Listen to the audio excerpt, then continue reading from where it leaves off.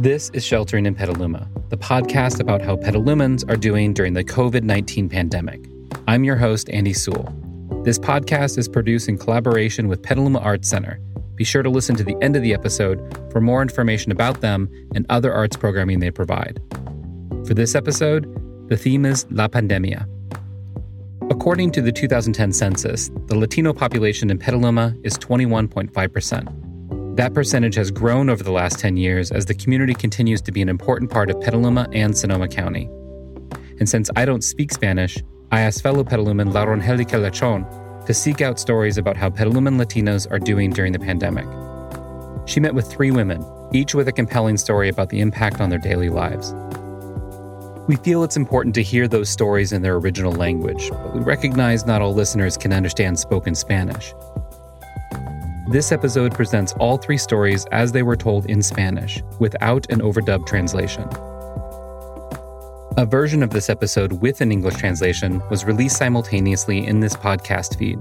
You can also find both versions on the project website, shelteringinpetaluma.org.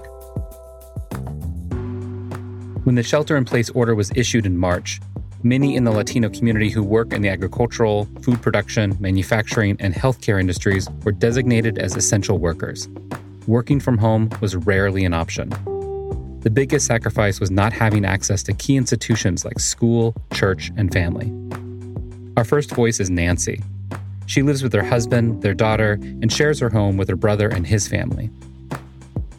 Bueno, al principio fue bastante difícil, fue algo, ¿verdad?, que creo que a todo mundo impactó fuertemente las vidas, ¿verdad? Porque, bueno, en mi vida nunca había vivido, vale la redundancia, vivido una situación así de fuerte, más tratándose de un enemigo invisible, ¿verdad? Que luchamos, ¿verdad? Porque no lo vemos y sabemos que nos pueden quitar la vida. Estuvimos 2 semanas sin que no trabajamos y lo que más me impactó a mí fue que mi niña con su escuela fue lo más duro porque ella ama ir a la escuela. Yo le decía a veces molestando, hoy no vayas a la escuela, pero ella, no, yo voy. Entonces cuando esto vino a cambiar de la noche a la mañana y decir tanto tiempo, perder tus clases, tus amiguitos, eso fue lo más duro que impactó a mí.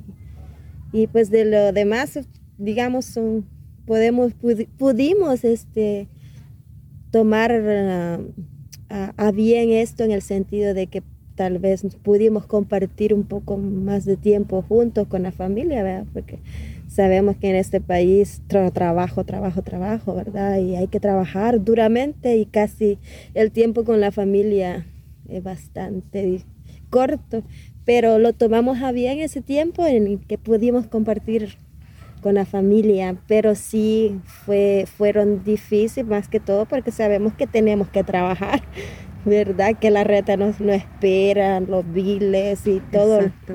Hay que comer, ¿verdad? Y entonces, más cuando ya estamos compuestos por niños, ya es más diferente.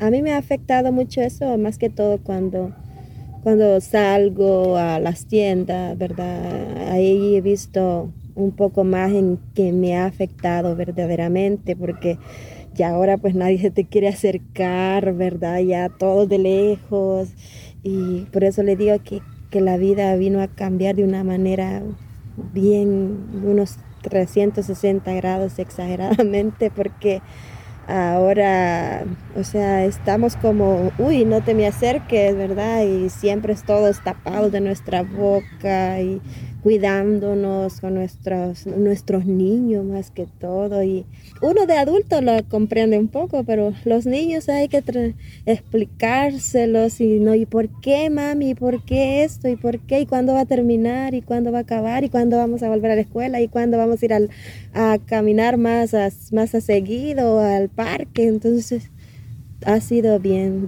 triste, bien triste. Al principio con eso fue bastante duro para mí, bastante duro, porque en primera fue algo nuevo, ¿verdad? Uno está confiado, ¿verdad? Que deja a sus niños a la escuela, uno se va a trabajar, y pues llegamos a casa a hacer tarea, pero no era ni comparado como, ¿verdad? Como fue que ellos estuvieron trabajando desde casa. Fue bastante duro aprender como a descubrir aplicaciones que no sabíamos que existen y a tratar de mejorar un poco en la tecnología para uno que uno más que todo, ¿verdad? Pues como le digo, tiene que estar trabajando, llega tarde siempre, ¿verdad? Y más que todo, el tiempo a veces no alcanza. Y yo recuerdo pues que con mi niña, cuando empecé a trabajar, me la llevaba su computadora que le dieron de la escuela y ahí en mi trabajo, ahí andaba compartiendo el internet de mi teléfono. A veces le tocaban ¿cómo se dice? Las videollamadas en el carro y ahí mi niña en el carro y fue bien difícil, más que todo a mí, porque tuve que hacer la de mamá, de maestra, y recordar más que todo lo que estudié en un pasado, ya ni me acordaba y fue como mucho dolor de cabeza para mí, porque uno batalla bastante pues con el idioma, ¿verdad? Con el idioma, el inglés, y con lo poquito que uno puede, hace su lucha, y con lo que no puede, bendito Dios que ahí está el traductor de Google, porque así fue bastante difícil en esa parte. Sentí que me costó mucho estar ayudando a mi niña con sus trabajos, porque era una parte esencial, pues necesitaba que ella pasara a su siguiente grado, ¿eh? Y a veces hasta las 10 de la noche haciendo tarea con ella, y fue bastante difícil, muy difícil. Para mí yo sentí que me costó mucho en esa parte. Era diferente, y ya cuando todo esto cambió, yo digo, no se socializan, no comparten con sus amiguitos, ¿verdad? Los niños también han sufrido bastante en este tiempo, y ella solo espera en el momento en que diga, ya, vamos a la escuela otra vez. Es que es bien difícil, ¿verdad? Porque digamos que son bastantes desventajas, ¿verdad? De que ellos no vayan a la escuela, porque no es lo mismo estarles enseñando desde casa que cuando ya hay una persona capacitada para enseñar, ¿verdad? No es lo mismo. Pero también está primeramente la seguridad de nuestros niños, ¿verdad?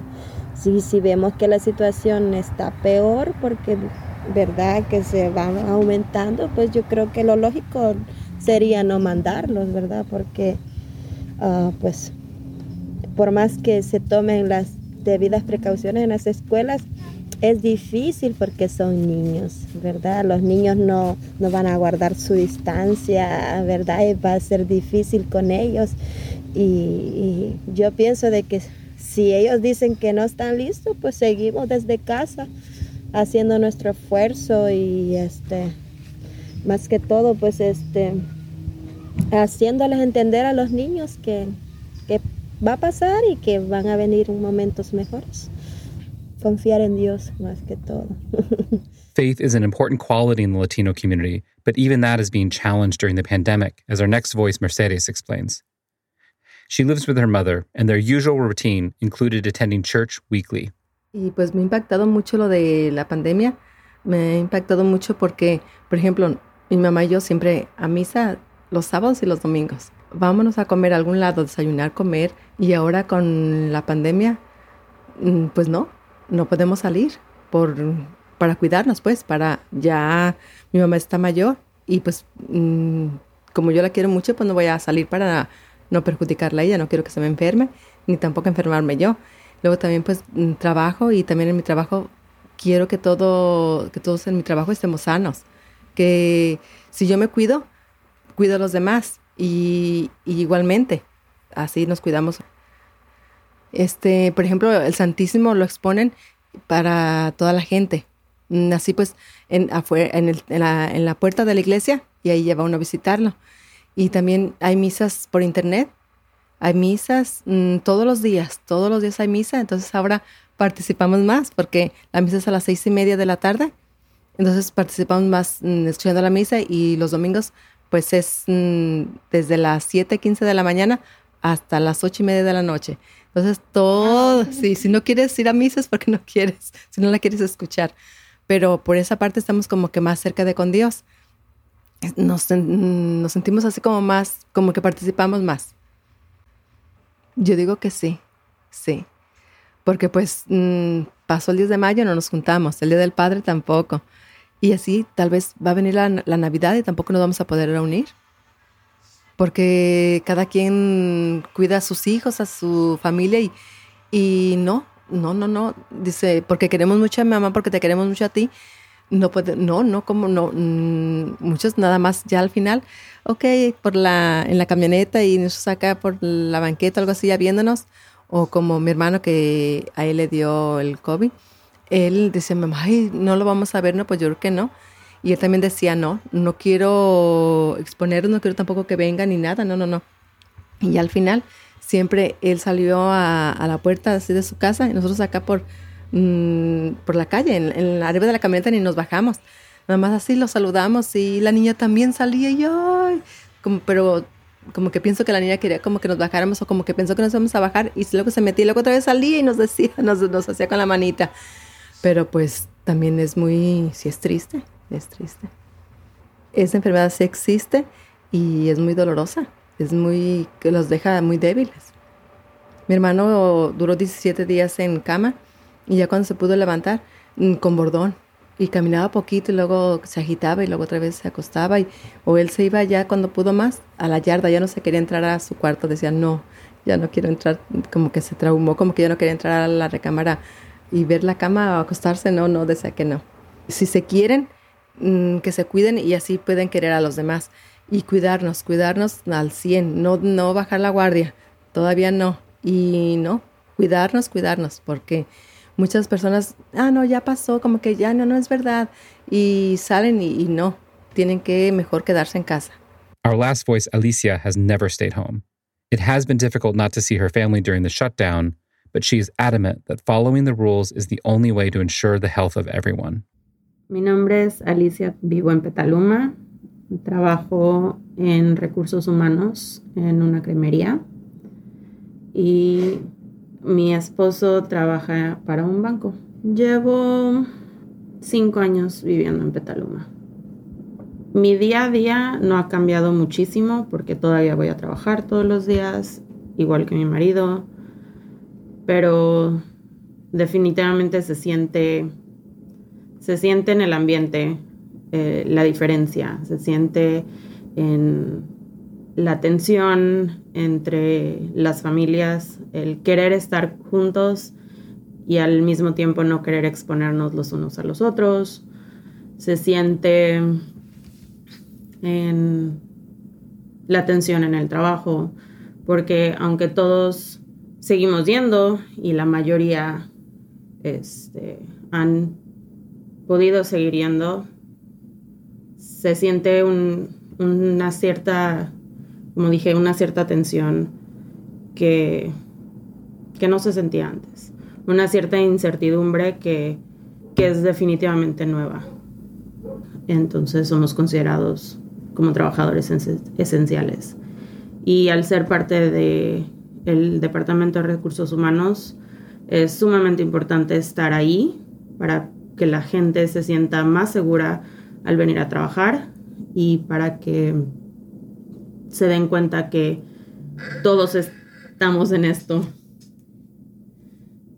que no es nada más los trabajadores, sino que todos estamos en esto juntos.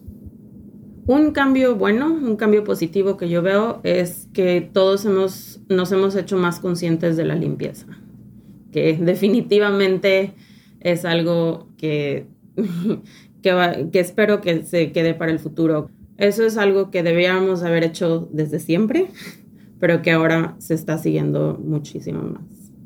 Viniendo de México, siendo una persona con raíces latinas, ha sido súper difícil no poder estar cerca de la familia, de no poder abrazarnos, no poder estar comiendo juntos todos los fines de semana, pero nos hemos acoplado. Los primeros 2 meses no vimos absolutamente a nadie. Después de eso, cuando las cosas empezaron a alivianarse un poco, sí hemos podido ver a algunas personas, pero seguimos restringiendo todavía bastante nuestro contacto. Siento que la gente se está desesperando y más gente está saliendo porque los lugares se están abriendo y obviamente también queremos apoyar a la economía.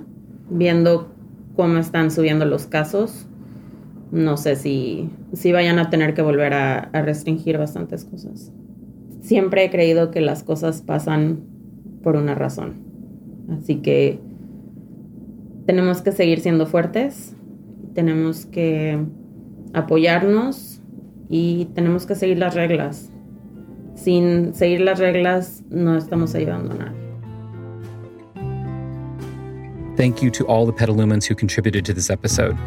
Sheltering in Petaluma is produced by Audio Ephemera in collaboration with Petaluma Arts Center. Their mission is to build community through art. Visit their website, petalumaartcenter.org, for information on upcoming events and exhibits. Special thanks to Jude Mooney, Jonathan Marlowe, Heather Mackin, Daniel Strobel, Michael Woolsey, and to all the Petalumans who have sent in their stories. A very special thank you to Lauren Helica for bringing these important stories to the podcast. Music in this episode by Blue Dot Sessions, and our credit music is by Petaluma musician Dave Sampson. To learn more about this project and to listen to all the episodes, visit shelteringinpetaluma.org.